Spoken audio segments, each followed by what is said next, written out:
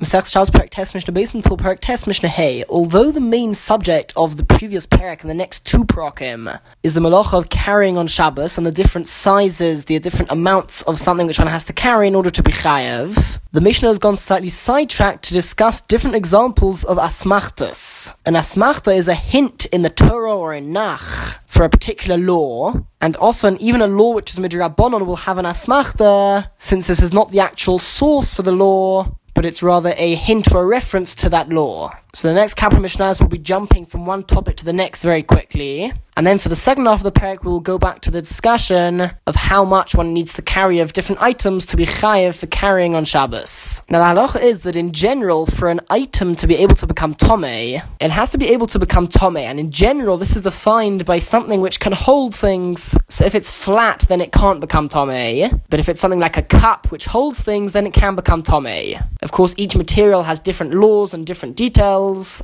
but that is the general law. Now, based on this, one would think that a ship, which can certainly hold things, should be able to become tomei. However, there is another halacha that something which holds more than 40 sa'ah, which is quite a large volume, since that is not able to be carried, it cannot become tomei. However, as we said, every material has different laws when it comes to tumah. And this rule does not generally apply to things made out of earthenware. Things made out of earthenware, even if they are more than 40 sa'ah, can still become tomei. Now the Mishnah says, Minayin la safina shehi tahira. From where do we know that every kind of ship is pure and cannot become tomei? So that would include even earthenware ships, and even ships which are very small and don't contain 40 sa'ah. So how do we know that there's a special law with regards to ships? Shenema, as the pasuk says, Derech onya b'lev yom. The way of a ship is in the heart of the sea. Now, obviously, the way of a ship is in the sea. That's where a ship belongs. That's where a ship sits all day long. We don't need a pasuk to tell us that. Rather, what is the pasuk coming to teach us? It is coming to compare the ship to the sea. Just like the sea cannot become tomei, in fact, quite the opposite. The sea is actually a mikveh which purifies other things. But certainly it cannot become tomei since it is not a utensil. So too teaches the Mishnah. Based on this asmachta, a ship can never become tomei. Continues the Mishnah, now we're going to be discussing the law of kilayim.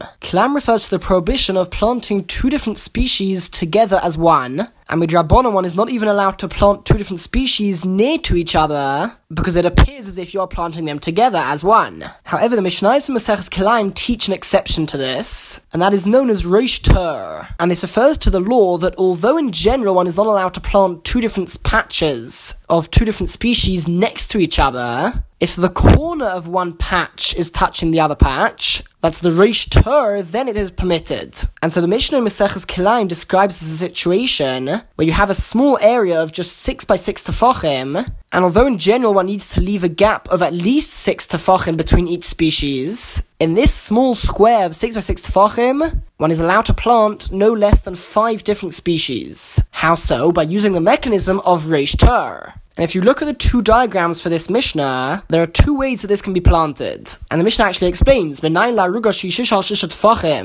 where do we have a hint, an asmachta, for a patch of 6 by 6 tefachim, the one we plant 5 different types of seeds in that patch. And how would that be done? 4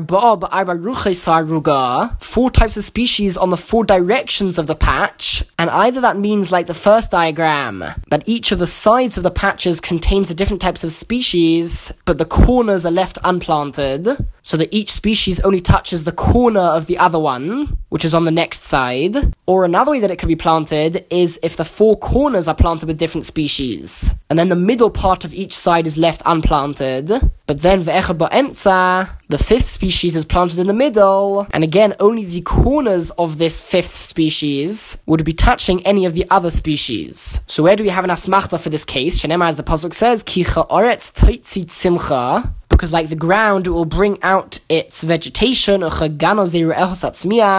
like a garden, it will grow its seeds. And if you'll notice, there are 4 different words describing growing and plants in the pasuk, and one of those 4 words is zeru'eha, which means it's seeds in the plural, which means that includes 2. So the Mishnah notes, Zara le'ne'emar, It doesn't say its seed in the singular, rather elo zerueha, its seeds in the plural, and so together with the words toitzi and tzimcha and satzmiach, that gives us 5 words which all mean basically the same thing, and all refer to plants growing, and so that is an asmachta for this law that 5 different types of species can be planted in this small patch. Mishnah Gimel, the halacha is that when a man and his wife have relations together, that which exits the man's body makes him and his wife tomei. Furthermore, even if she goes to the mikveh right after they have relations, so she purifies herself, but then a day later she finds some of that which exited her husband's body on her body. If that is the case, then she becomes tomei again. However, there is a limit for how long after the relations this would make her tomei, and that limit is 3 days. So if she finds this on her body, let's say a week later, then it would not make her tomei. Now there is a discussion in Maseches Mikvaos as to whether this is 3 exact days, or parts of 3 days, but be it as it may, the Mishnah asks, from where do we know that a woman who still has remnants from the relations on the 3rd day after the relations, shehi tameya, that she is tomei, but no longer after the 3rd day? Shenemar, as the pasuk says, before the Torah was given at Har Sinai, Hashem commanded her, you should be prepared for 3 days and separate from your wives for 3 days before Matan Torah, before the Torah was given. So why was it 3 days? The answer is because they had to make sure that everyone would be tahar when the Torah was given. Alright, continues the Mishnah, from where do we know that one can bathe a baby boy who just had a bris milah in hot or warm water by Shabbos on the 3rd day after the bris milah, which falls on Shabbos? Meaning, from where do we know that even on the 3rd day after the bris milah, it is still considered a matter of life and death to wash the baby in warm water, and it would therefore be permitted to heat up water even on Shabbos, because of the rule that Pekuach Nefesh Doiche Shabbos, a matter of life and death, when there is a danger of life at stake, one is allowed to violate Shabbos. Shenemar, as the pasuk says in Parashas Vayishlach, in the story where Shimon and Levi got all the people of Shechem to have a bris milah, and then they attacked them. So when did they attack them? When did they find the opportune moment when the people were in such pain that Shimon and Levi could overcome them easily? It was on the 3rd day after they had the bris milah, b'yosem kayavim, when they were in pain. They were still in a very similar or the same degree of pain on the 3rd day as they were on the 1st and 2nd day. And so we see from there that it is still considered a matter of life and death on the 3rd day, and therefore you can violate Shabbos to take care of the baby in that way. Alright, and the 3rd asmachta of our Mishnah is Benayin Shekoshin Loshin Shel Zahiris. From where do we know that one ties a string which is red B'Rosh Sa'or HaMishtaleach on the head of the goat which is sent off the cliff on Yom Kippur? And what would happen as this goat was being thrown off the cliff in order to atone for the sins of the Jewish people, as it fell down the cliff, the red string, it was actually a strand of wool, it would turn white, and this was a sign that the sins had been forgiven. Shenem, as the pasuk says, if your sins will be like red, kasheleg yalbinu, they'll whiten like snow, and this is an asmachta for that custom on Yom Kippur. Mishnah Dalet. The Mishnah now brings another asmachta regarding Yom Kippur, and the Torah commands, you shall afflict your souls on Yom Kippur,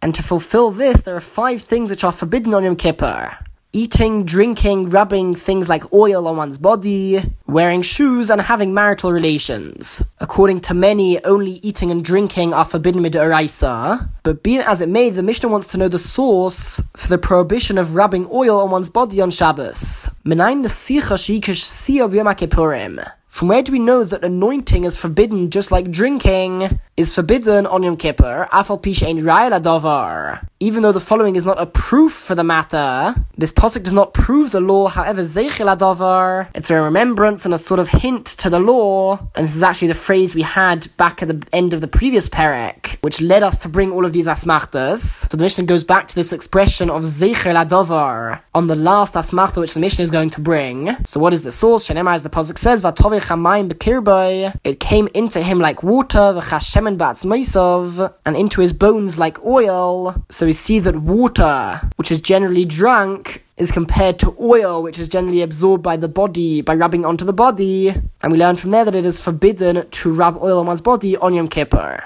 Mishnah Hey, we now return to the main subject of these few prokim, which is really one long list of different items and how much of that item one needs to carry out into Reshus HaRabim. or from one domain into another on Shabbos. So the Mishnah says, Hameitzi Eitzim, one who carries out wood, the amount is the amount of wood which is needed kedei levashal beitza kala, to make a fire to cook an easy egg. And as we learned in the previous parak, when discussing how much of a reed one needs to carry out to be chayav, the easiest and quickest egg to cook is a chicken's egg, which is mixed with oil. And the truth is, we're not even referring to cooking an entire egg, rather the size of a dried fig of egg. So that amount of a chicken's egg mixed with oil, which cooks very fast, the amount of wood needed to cook that is the amount one will be chayav for carrying. Tavolin, spices, k'dei l'savo beitza kala. It's in order to spice up an easy egg, such an egg like a chicken's egg, which doesn't need a lot of spices. That is what we use to measure. And says the Mishnah, it's torfin zeim zeh, different types of spices would combine together, because since often you would add different spices to an egg,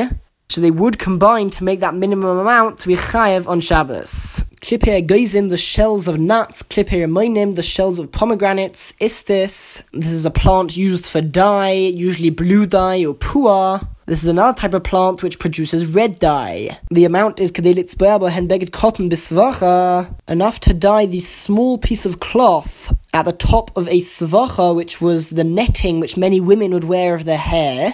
So in the middle of that netting, to make it look a little bit nice, there was a coloured piece of cloth, so enough dye to colour that small piece of cloth, that would make one chayav for carrying out that dyeing ingredient on Shabbos. Next, says the Mishnah, things which were used for cleaning or for removing stains from different things, such as meraglaim, urine, that was often rubbed in stains to remove them, neser or virus. These are different types of herbs and vegetables which were used for cleaning. They could produce a solution which was used for cleaning, kamunyo ve'eshlog. If one carries out enough k'dei lechabis bohen beged cotton bisvacha, to wash that small piece of cloth on top of the netting which was worn on top of women's hair, then he would be chayav. Rabbi Yehuda Omer. Rabbi Yehuda argues and he says it's a different amount. It's actually the amount k'dei lehaver ala kesem, to pass over a stain which is found on a cloth. And if that stain is the colour of blood, certain blood which comes out of a woman is tomei, so we need to determine whether this blood was tomei blood, whether it's even blood at all. So they would pass over that cloth lots of different cleaning agents,